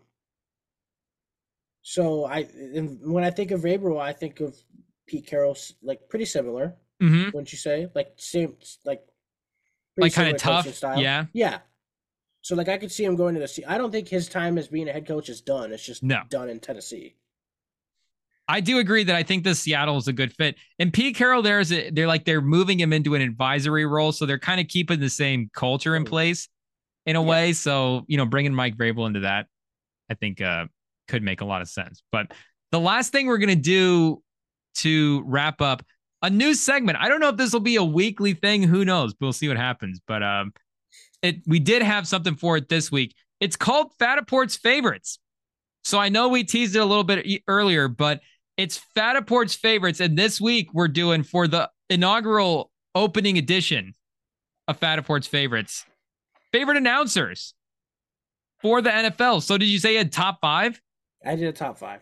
Top five favorite announcers. So is this a mix of like the play-by-play, the color guy? Is it all one or the other? Do you like It's one one kind more than the other?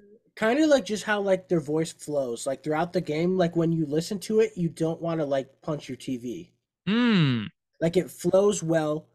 Like there's definitely one name on my list of five that people are gonna be like, well, why the fuck is he on here? But like you'll see when I get to it. But like they like the way they call games just flows through. You don't really give it much attention because of how good it is. Like you only really give attention to the bad ones. Like this year, it was a lot of attention to old guy. What's his name? Al Michaels. Hmm. So do you want me to start as like go from five up, or you want me to start with one and go down? You kind of like doing the reveal. I think you could start from five. I kind of like doing this. Would be easier, or this would be like more surprising as a reveal, just because there's so many names. Yeah. And But there's so many names. I don't really yeah, know what order you have. I don't feel like there's a Mahomes anymore. I feel not like really. Romo when he first got on was maybe the Mahomes of the announcing, the obvious number one, but I don't know He's if not even that's in my top five. Romo is out of the top five. So there He's we not in go. my top five. Hot start. Who is number five? Number five, I have Mike Tirico. He's ESPN Monday Okay. Night Football. I just NBC like Sunday how, Night or Football. I guess yeah, he's Sunday Night Football now. He used to be ESPN, but now Yeah. he's NBC. His voice just flows fine. Like when you Like this is a name where it's like you don't hate yourself when you see that he's calling the game. Like you're kind of like, okay, yeah, I could get with this. Like he's not going to ruin it, but he's not going to do anything too fancy. And Tirico has a career as like an actual sports media guy too. Like he had a radio Yeah, show that he did. So like he can actually add to the broadcast in an opinion type way that I think a lot of the other announcers can't, or just he's just better at because he's had more reps absolutely. at it over his career. So Tirico in the top five, I don't think anybody's mad Rico about. in five. Number four, this might be something that people are mad about, but he's just kind of like it's Joe Buck. Like I know that Oh, he gets a okay. lot of negative attention, and I used to I just don't think hate that's this man. controversial. I used to hate him so much, and I think it was kind of my dad who forced that on me because he just Huh. can't fucking stand him. Yeah. He always was just like, so, oh, Joe Buck's a Patriots fan, like blah blah blah. He was Mm. like the Patriots glazer, like how people are glazing Mahomes now. Yeah. But like his like calls are just iconic. Like it's just the deep voice, the play by play, where like not only is it NFL, he does World Series and stuff too. So like this is Yeah. just like the name that you think of, and it just flows well. So I have him at four. And he's Number admittedly three, I gotten don't. well, and he's Go ahead. gotten better too as well. Like Yeah, the thing is, like some of the early calls are just bad calls. The Tyree call, the yeah, helmet catch call is just a bad call. I mean, yeah. it is what it is. Listen to the radio broadcast or something if you want a good call for it. But I think he's the guy that does the Diggs catch, right? The Minnesota Miracle. Dig sideline. Yeah, yeah, The yeah. sideline touchdown That call one is a might be his best one. that's a great call. And it's like That that one is gives not me just a chills. great buck call. That's an all-time call. That's all time best, one of the best calls. Yeah, When he just that goes was great. Diggs, sideline, touchdown. I'm literally getting goosebumps just He, oh thinking about yeah, it. it gives you chills. Like he only Ah, said three words that whole fucking time, and it's like one of the best ones. Like that call like shows that like you don't have to do too much to like make it like the best play by play ever. It's just like that, like the emphasis that you put into those three words is all he needed to do, and he did it perfectly. no, and you're right because he just lets it go after that too. He doesn't Like really say anything. the best play by play guys are the ones who like are surprised when they react to the play. Like Al Michaels just calls it. Like he's not surprised. He's not emotional about it. He's just like, oh, and there's an 80-yard, and that's gonna go in for a touchdown. Like, like no, like when like those big plays happen and you react to it, like just like react with like a raw emotion and then call it at the same time, and it's perfect. So number three, you could probably argue that Joe Buck's above him. But I just like his voice with the play-by-play. I have Kevin Burkhardt. Ooh. He's probably not on most people's list, but just So do like you his like the voice just double flows. baseball guys? I do. Is what are like is Buck better at football than baseball? Is Burke what are the rankings for those guys? Are they both better at Buck's football? definitely the best at football. Hmm. Burkhart, I would say, is probably better at baseball, but he's pretty good at both. And then Burkhart my is really next, solid. yeah, That Fox crew of him and Olsen has done yeah. a good job. And my top two guys are both multi-sport too. So like, just like, I don't think they're the best announcers, I would argue, of all time.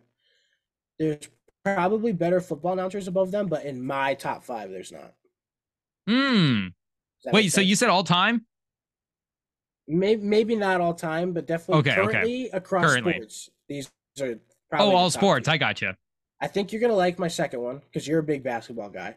So I have Kevin Harlan at number two. Oh, okay. Yeah. 'Cause Kevin he, Harlan. yeah, big TNT guy. His voice is just like the way he calls games is just like it's just iconic. Like it's smooth, No, he's hands down the funniest announcer. I think that's 100%. pretty clear. And like the play-by-plays are so smooth, and like he shows like the emphasis on emotion and stuff like that. I think it's great. You almost hope that somebody knows that Kevin Harlan is going to do the game, and you just hope that somebody runs on the field. You almost hope it Yes, happens at a Kevin yes. Harlan game. His reactions are so funny. They're the best. And then number one, uh, I like him when he does football. Probably the one of the best college basketball. I think 'cause he's a big March Madness guy. Does the Final Four? He does the Masters. Scott Van He does Pelt. a little everything. No, it's Jim Nance. I have him Yeah. at number one. So wait, the list. So the only was there any color guys on your list, or was that all play-by-play guys? All play by play. I don't really care for the color guys, So honestly. you don't like any of the color guys? I like them, but just like not enough like to put on the top five. So is that is that just because of who's in the position, or is it you just like the play-by-play I like the guys play-by-play guys. Like the play-by-play guys are like they're the and they're the play-by-play voice of for a the reason. sports? Yeah. Exactly, exactly. Like they know how to play everything. They know how to call everything without like these five know how to call everything without taking away from the game. Like you have Al Michaels who he can call it pretty well, but like his emotion takes away from like what's actually happening on the field. That's why a lot of people hate him. Like these five guys, they call it well and they add like they add the star show to what's happening. They don't make it about themselves and they don't undermine it. They add to it, and that's what makes them great. So is Jim Nance the voice of the league then right now? I like him. He's my favorite, and I know Mm. he's not really. I don't think he's like as recent years. He hasn't been as big in football, but I know he's a pretty big college basketball. He does all like the major golf tournaments. He's pretty good at those. So he's my personal favorite. I think it's pretty close for football. I don't know the three-headed thing of Tarico, Buck, and who are we just saying? Tarico, Buck, Harlan, and Tarico, Buck, and Nance. I Nance, think yeah, Jim Nance.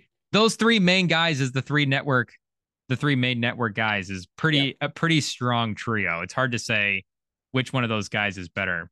I do I do like the color guys, I think, a little bit more than you, but I think it's yeah, just because of it's just like Collinsworth has been doing games for so long at this yeah. point. I still think Romo, Romo can still make a good point every now and then. Romo still does a good job. And I think Aikman's consistency throughout the broadcast is probably Yeah. better than most, but that's a good list. I think Nance Harlan that's a strong 1-2 punch. I feel like I just yeah, for me like I like the play by play because I feel like when it comes to the color guys, like especially Tony Romo and Chris Collinsworth, like their bias comes out a lot. Where like in the mm, play by play that doesn't really happen because like with what they call it really can't. yeah. And I feel like if you're drafting guys to call a game too, you're right. Nance, you definitely might take number one if you want just like Yeah. that traditional broadcaster. But you're definitely like, okay, if I'm not gonna go like, let's go for Harlan number two. Yeah. Harlan's definitely the second option. Like we're saying, you get the fun stuff. He's always a good time. Should we end on this quickly? Because we were talking about it.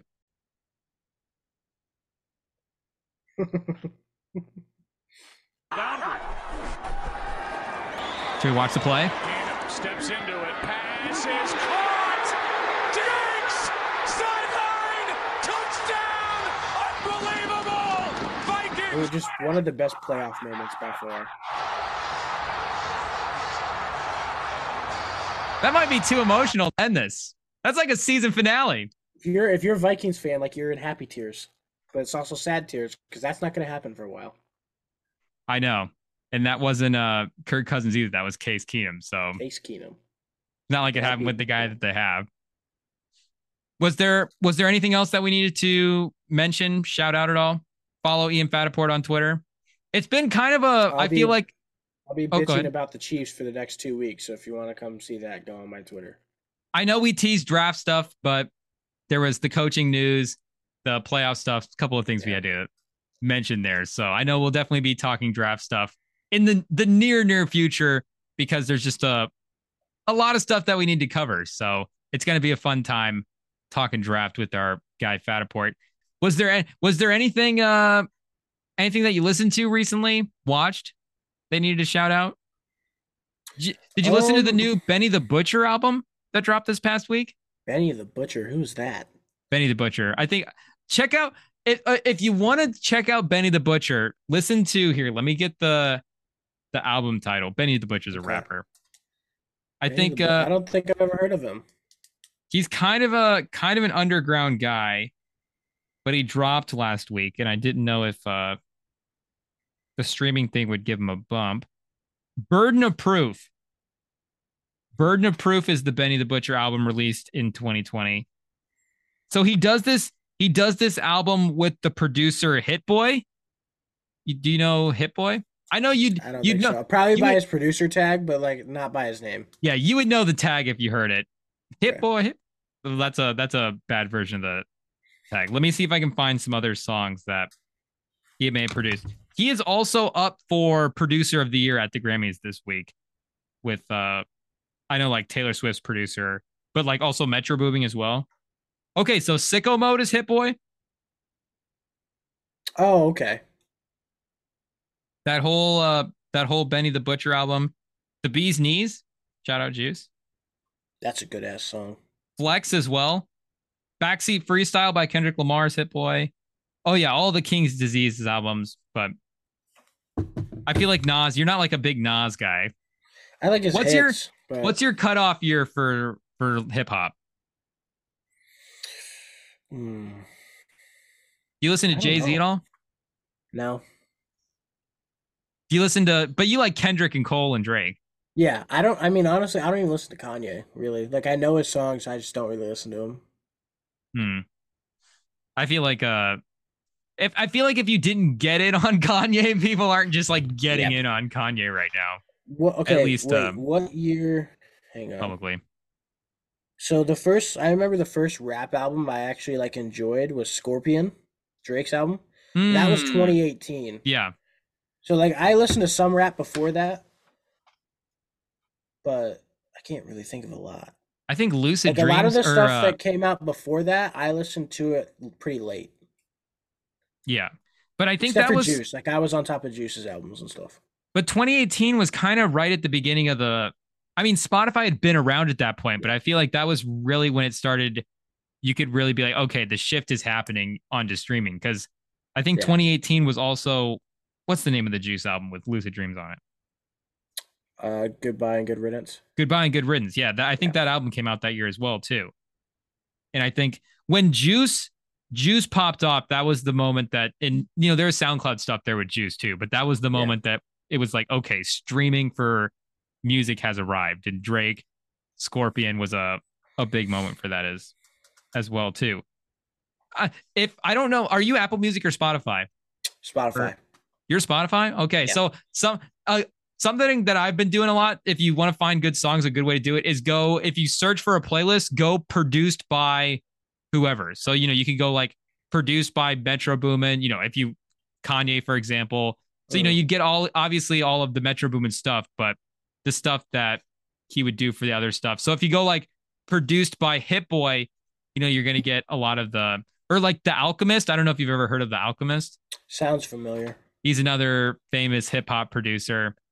Some of those guys like have their own pages as well too, but the produced by playlists have been what I've been going through lately, and the Hit Boy stuff as well too. Again, with the Grammys approaching this week, I've been doing a lot of stuff looking at the Grammys.